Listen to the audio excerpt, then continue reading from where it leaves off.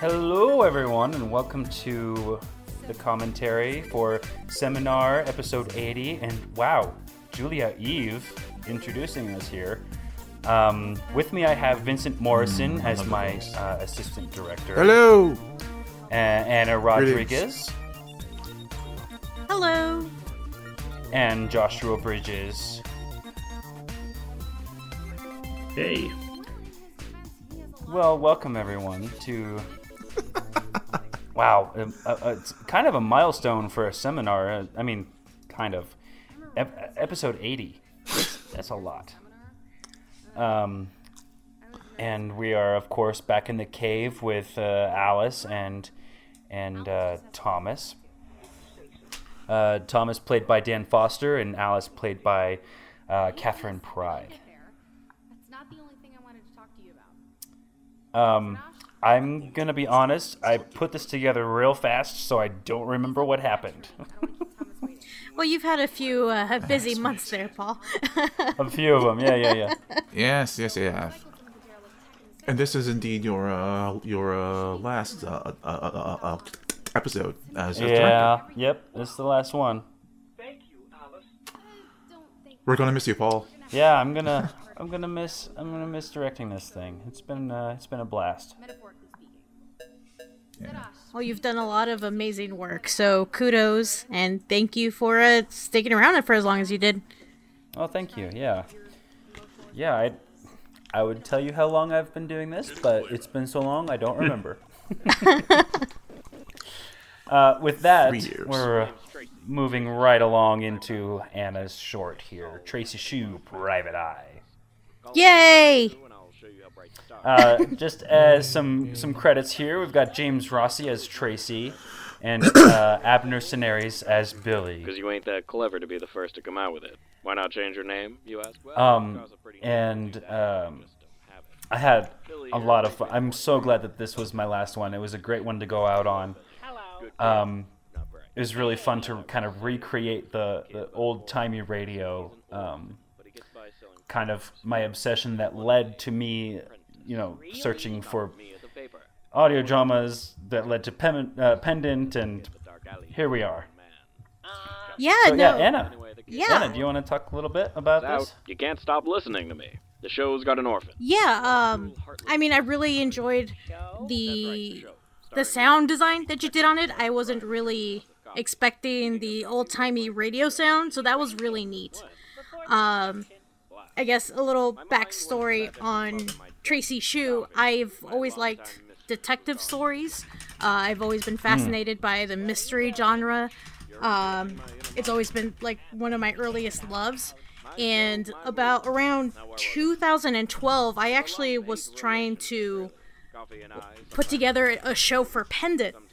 And so that's when I started writing Tracy Shu. And I actually started, my whole concept of the show was a short form detective series. So before Quick Audio, before Henderson and Havner, I had this concept for this show, and I wrote almost a season of it.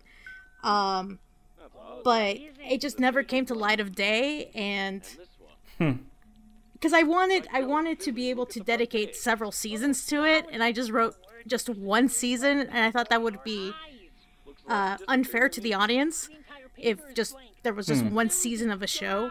So it just kind of sat on my computer for years and years until finally I'm like, well, I did all this writing, I might as well put it out there in some sort of form. So that's when I decided for this short. This is actually the combination of the first 3 episodes, all into this one short.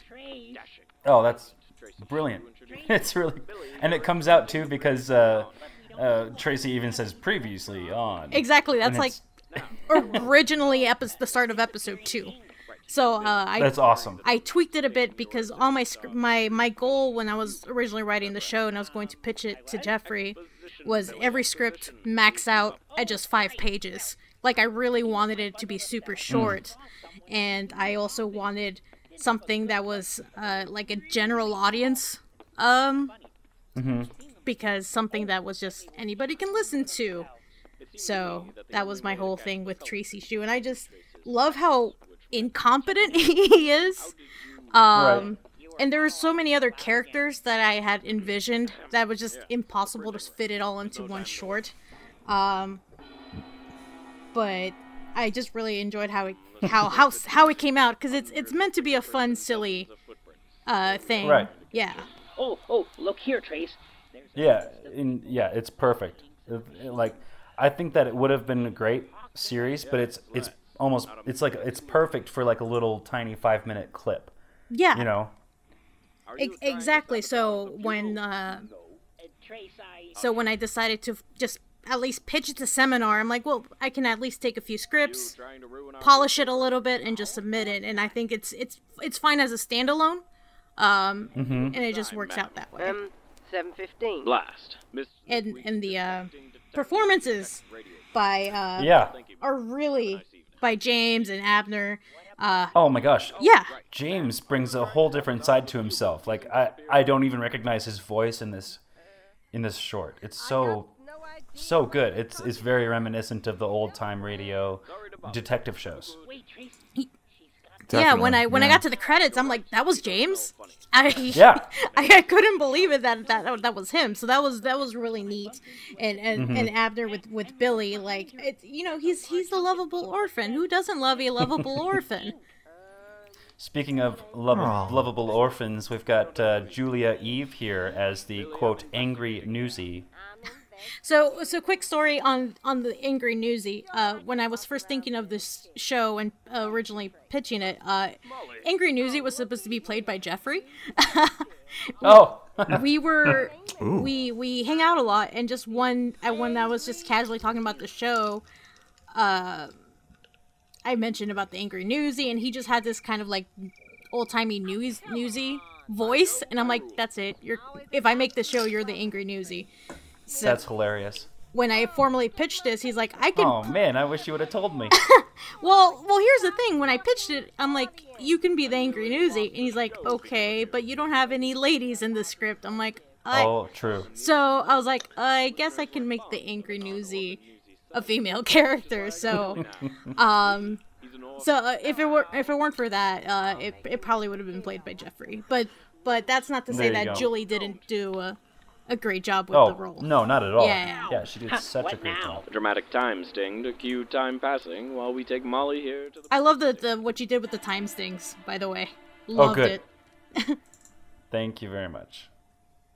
I was going to use that one kind of like tremolo, like violin type thing for all of them, but I felt like it was too repetitive.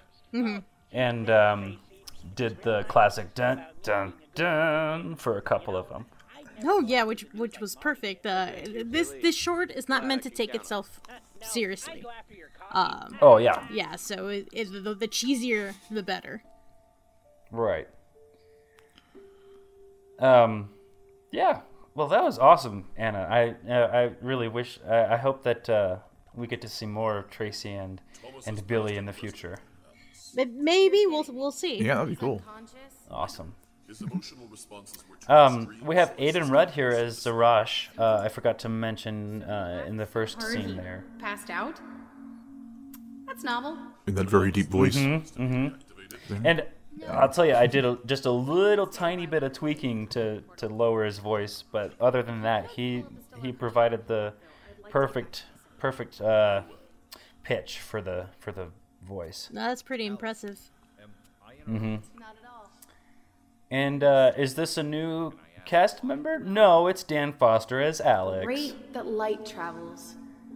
These stars live. Again, he does such a good job separating the two characters, Alex and Thomas. Right, as the student. Yay, voice actors! We love you. Maybe you're better if we stay here. What? Alice, you don't know what's out there. It could be dangerous. You don't know what. I like. I want to sorry. just real quick mention if you haven't listened to the commentary for, I think it's episode 78. Dan so kindly added a little blooper that I put at the very end of the show, or at the end of the commentary. If you You didn't. If you go back and listen to that, I think it'll little tickle your funny bone. Okay, here we are in Voices of the Apocalypse. I'm Vincent, the assistant director for this short. And first of all, I want to point out that the character of Gina, I'm assuming, was a military brat and spent a lot of time in the UK, and that's what I'm going to say about that. This episode was fun to direct. Also a little challenging because it's all in voicemails, which I hadn't done before. Yeah. So in some ways it was easier because I didn't have to worry about stereo and panning and all that stuff, but also harder because I had to work harder to make the episode live, be exciting to listen to. Mm-hmm. So Josh, would you like to talk a little bit about the story? Yeah. When I first started coming up with the idea for this one, I was just trying to figure out something I could do for like an audio drama that I couldn't do anywhere else. And so I first had the idea to do this sort of like audio diary that Gina was doing as she was looking for her brother. And I wrote a few pages of that, and I'm like, this is super boring. It's just her talking to herself. And so I was like, okay, let's throw in some of Jake and see what happens. And then I realized when I was leaving a voicemail for a friend a few days later, I'm like, this is actually going to work. Like, I could do it this way, and them just like constantly missing each other. Yeah. And then Jeffrey, yeah. And then Jeffrey really helped me focus it down because I was just going all over the place, and I had so many characters going in and leaving voicemails, and it was a mess. But I was really happy with the way that Jeffrey helped me like focus it and get it narrowed down so that it worked, and so that we actually had a consistent like storyline going through. Yeah. The whole thing. Anyway, yeah, it was really cool to kind of hear from different characters' perspectives, even though they're however far away they are. Right. Vincent, you did a really good job of adding the background noise and whatever else needed to happen to make it sound like there was chaos or whatever the script called for.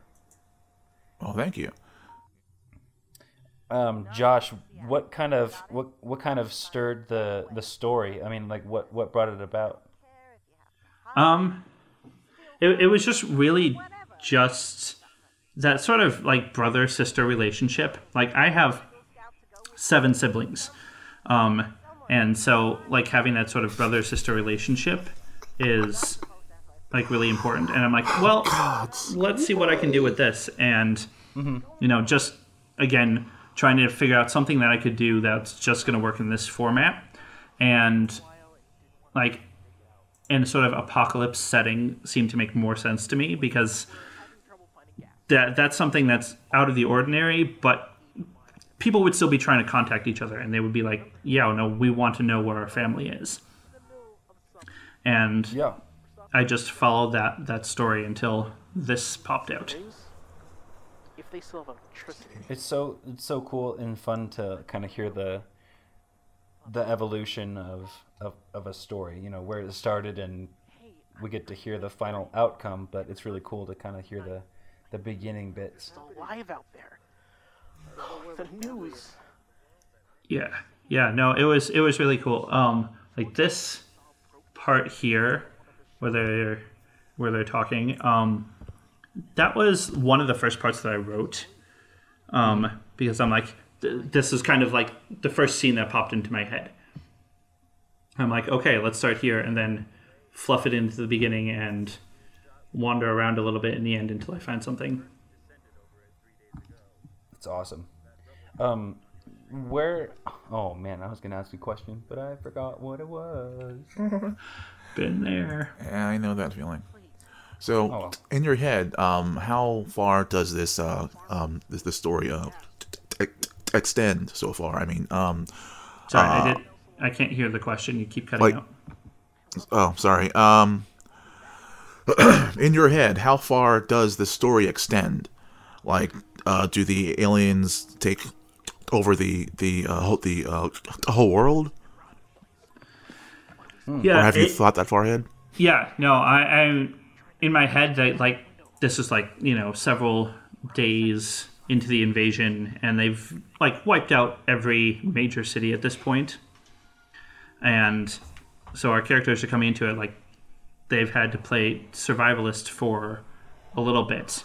And then now they're actually starting to move because they're like, oh, these aliens aren't going away. Let's figure out how to get away from them. Which is the whole idea of the whole, I think it was the 51st parallel I had them going north of. As I'm like, okay, where can we escape them to? Great. The frozen northlands of Canada. That'll work. Aha, yes. My plan always works.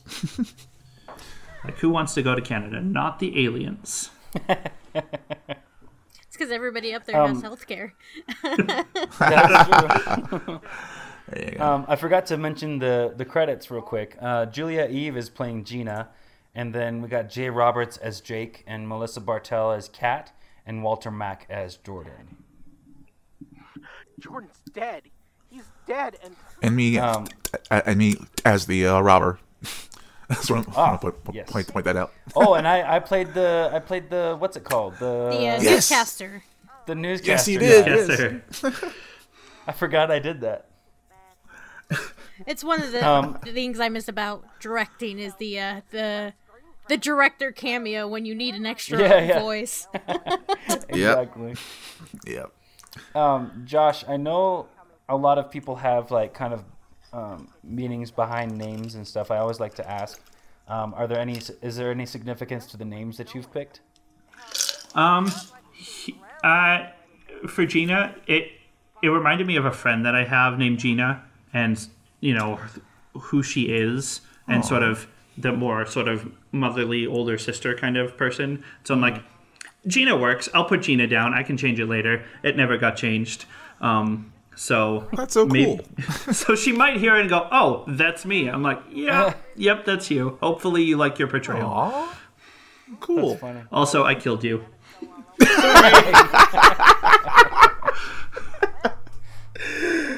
Tell us how you really feel.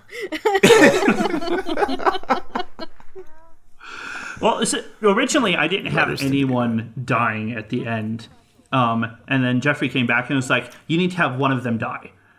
I'm like, "Sure, damn, Jeffrey." Sure, I can do that. I can kill someone, and it felt really cruel to kill Jake because he's the more innocent, clueless one, and I'm like, and then have Gina survive all of that and still survive, and I'm like, it didn't work for me. So I'm like, well, I'm sorry, Gina, you have to go. Should have changed her name, dude. Should have changed her name. Yeah. And I didn't.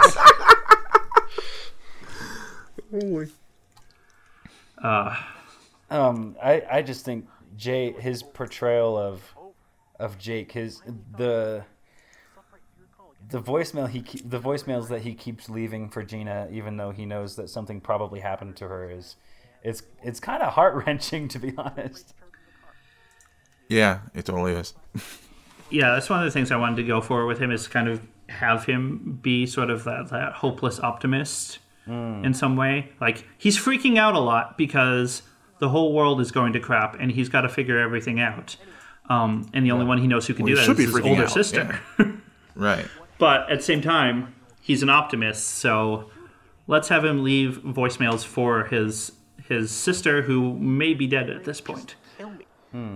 Anyway, I'm gonna keep my phone off for 4 more hours. Now the character of Kat, though, seems to be able to keep it all seems to be able to keep it all together. She seems more calm than Jake for this whole thing. A few of the guys and I are gonna get into a truck and come your way. I love this voice for Gina. I didn't quite imagine it that way. I'm like, oh no, that's Gina. This works. Oh wow, cool. And so good to know that. because I definitely had, my friend Gina's voice in my head. And I'm like, Right. this is not her voice. But this actually works for the character really well. Yeah. So it's sort of that grizzled Marine. Yeah, and it's kind of like a Deep South mixed with British. Yeah. Yes. Like Vincent said, it definitely kind of is. works in the end. Yeah. It really does. And I think that helps to separate her and Jake a little bit, because it's like, yeah, Jake must have grown up in an entirely different situation. Right. And ended up entirely different places. I'm like, that adds a lot more background to these characters than I was thinking of. Man, yeah. It's amazing. Ooh, yeah, I guess it does. It was in the casting notes. What are you talking about? It's purely intentional. Yeah, I forgot. Yeah, I wrote that in the casting call. I'm glad someone's thinking about it. On purpose. Actor must sound seasoned and well-traveled and... Yep, you're welcome, Josh. Lots of different places. I think if I can pipe in, what I liked most about this particular short is, we don't really get a whole lot of like post-apocalyptic like sibling stories. Like I know of a few, but there's like a certain special connection between siblings that, like for me, like I have two brothers, and for me, I was thinking of like, oh man, if we were in a post-apocalyptic situation and my brothers are across the country, like, and our parents were dead, like, yeah, the very first thing I would try to do is get to them as quickly as I could. So, and I think the actors really played, they're believable, they're siblings. So I thought that was really well written and well acted. Yeah, like I said, Jay's portrayal is just spot on here at the end. Callback number. Press 5. Yeah, this part here is just heartbreaking. It's like, yeah, it's so over. much emotion in that. I'm like, nah. I know what's happening, and you're still gonna make me cry. Exactly. Yeah. I liked having not directed this one and like listening to it in the car, and listening to Jake really just try to cling on to like the hope that maybe his sister survived that, but he's not sure. It's just like, everyone involved did a great job with this last bit. I don't know what the hell I'm doing. I need my big sister Marine, okay? But yeah. And the silence behind, sometimes, you know what, silence is a lot more effective than all this background noise, and really Vincent, that's a director that knows how to utilize silence correctly is a great director. So you did a great job mixing this in. Thanks very much. Originally I was going to put in some music, but it really just overwhelmed it. I couldn't find a way to have music and still have it still give it that stark feeling of